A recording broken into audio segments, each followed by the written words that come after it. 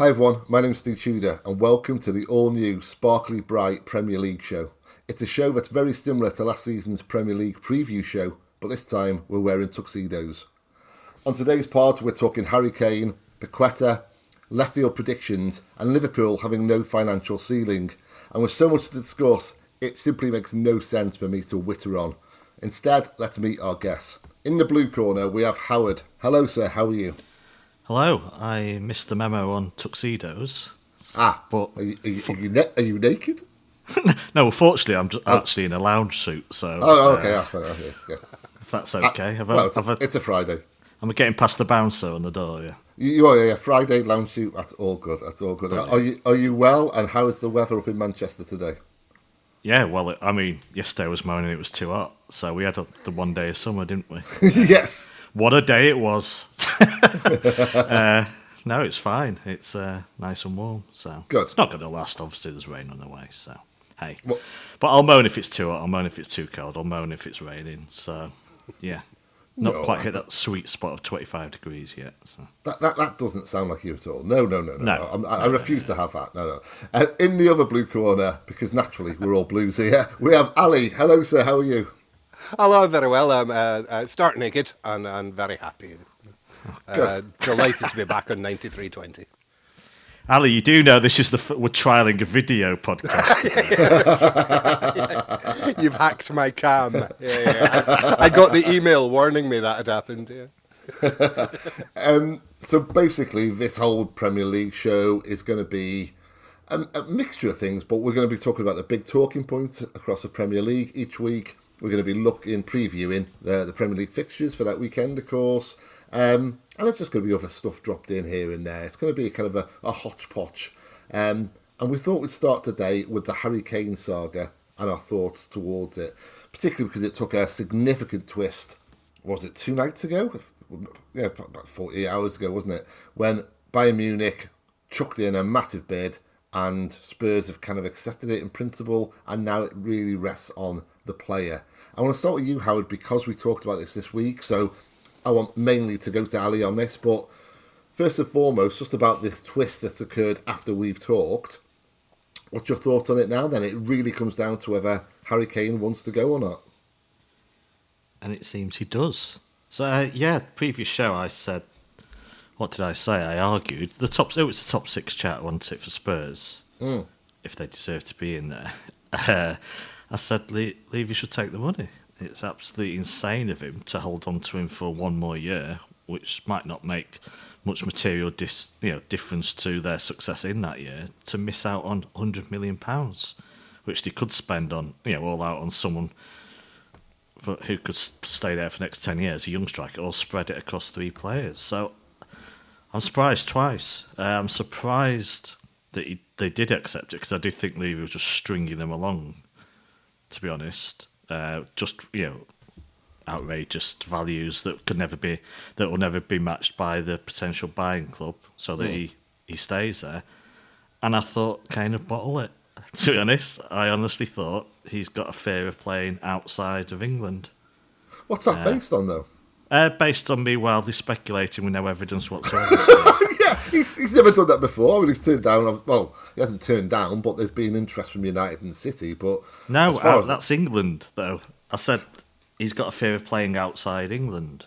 That's what I mean. There hasn't been any kind of moment in the past, unless there was particular interest from Real Madrid that came to nothing that I can't recall. But this is the first time, I think, that someone in Europe's made a big bid for him, and so we don't know which way he's going to land. I mean, you said at the top, Howard, that it looks like he's going. The evidence was that he's had all summer to prepare for this, and it felt like it was 50-50 and he was dithering about it. That's why I've wildly speculated. Well, hang on. You've known this moment could come all summer. You should know instantly whether you are prepared to go to Bayern Munich or not. Yeah. And that delay of a day made me think, well, hang on, is he having second thoughts? Is he actually just a homeboy who wants the comfort of being at Spurs? But now it looks as though he is ready to go, so that surprised me. It's weird in a way that he won't be in the Premier League because he has been like a fixture for so long, but I think it is a good move for him. It makes sense for Spurs to take the money because the chances of him signing a new contract now at any point are surely very slim. Yeah. And they get some money to reinforce, and he could be injured for 6 months, so spread that money about and reinforce the squad. Ali, this is the best of the worst case scenarios for Spurs. It never hurts to get 100 million in the bank, does it? And although obviously it's going to be costly to them to lose Kane, Bayern, it's a no-brainer for them. Whatever the expense, Harry Kane is the epitome of a proven goal scorer. But from the player's perspective, where do you land on that? Do you think he should go? Is it in his best interest to go? Yeah, I absolutely think he not only should go, he should have gone about 2 or 3 years ago. I mean, it looks to me absolutely a perfect solution for pretty much everyone involved. I think Spurs are now at the point where they have to move on from the Harry Kane era because they've built everything around him for so long. And yeah, he's delivered year after year, and there's, you can't argue with his numbers and his performances and anything else. But there's something about it feels like Spurs in the Harry Kane era have hit their ceiling, and they've been banging their head off it again and again and again, year after year, and the ceiling is not really very high. So something has to change. As you say, his contract was going to run out, and he would end up being worth nothing sooner or later. And it's just, it started to feel so very tired. The whole Harry Kane being or Tottenham Hotspur being the Harry Kane team, as a certain manager once described them. So yeah, it makes perfect sense. I'm actually kind of delighted myself because I had a big knot in my stomach of worry that United were going to come in and offer stupid money for him, and it would have made a lot of sense for everyone involved for him to go there. Or even next year, do it, yeah. Yeah, or next year as well. All joking and banter aside, I would have really worried about United with Harry Kane up front.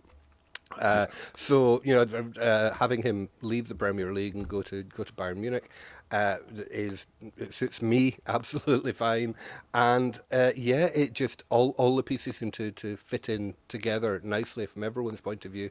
And to be honest, I've said this many a time in this pod before. He's never been my favourite player as a personality, as a character, but for all that, you cannot deny his accomplishments and his talent, and I can just about begrudgingly wish him well. I feel much the same way, actually. Yeah, just kind of very begrudgingly, go on, and you go over there, score loads of goals, and get some trophies for your career. Let's kind of switch tack then on another transfer rumour, I guess, at this point. It was more than a rumour. Lucas Paqueta to Manchester City, Howard.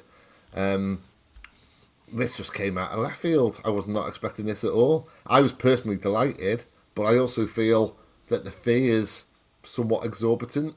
What's your general thoughts towards the player? Before we move on to the fee and the likelihood of it happening, how do you feel towards the player?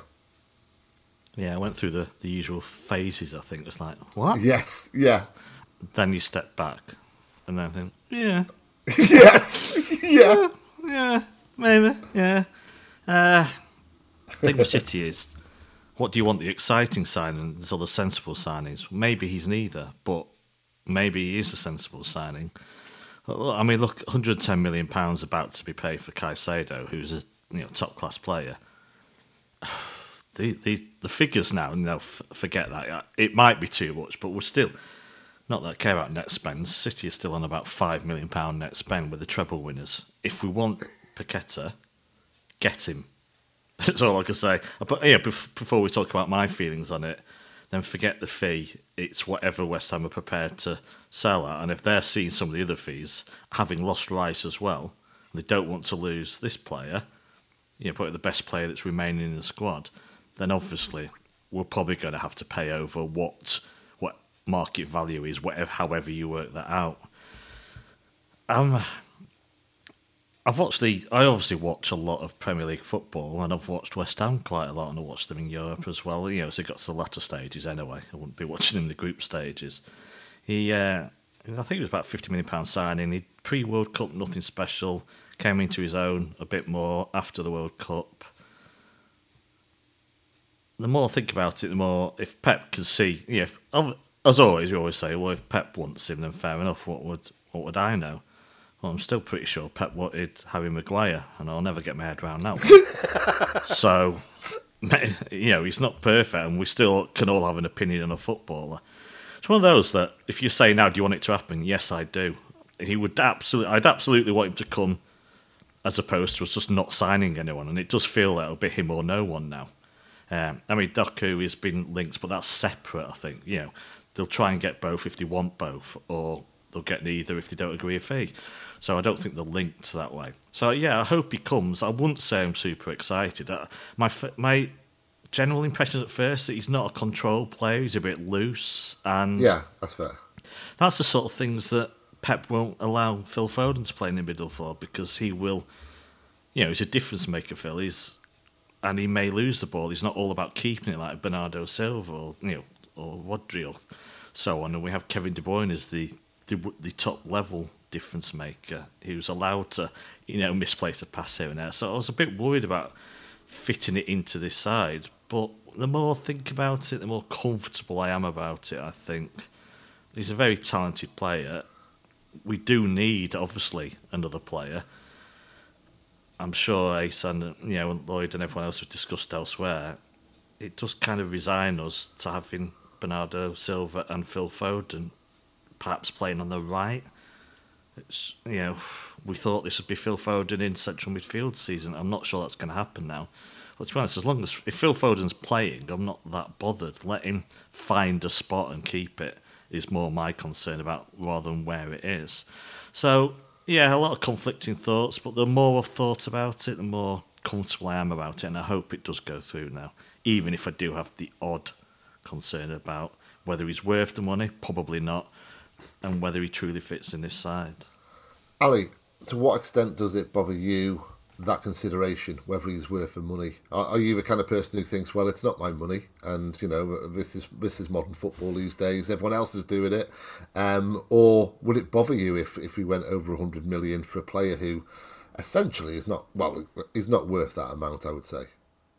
Yeah, I fully agree he's not worth that amount of money. I also agree that we've got the money, and if Pep and Cheeky and the team think that this is where we should be investing for the future, then go for it. Whatever the price tag is, that's what we're going to pay. Having said all that, he looks to me like a player that's going to take at least a year for Pep to get his Brazilian habits out of him. So if we are paying stupid money for Lucas Paqueta, it will be because we want him for the 24-25 season, not the season coming. When you watch him play, I mean, I always enjoyed seeing him for West Ham because you never quite knew what you were going to get.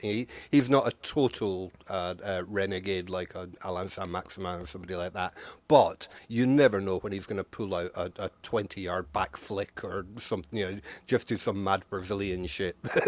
and that's exactly the kind of thing that Pep Guardiola hates, because it's inherently unpredictable and it's liable to cause chaos with our formations and all the rest of it.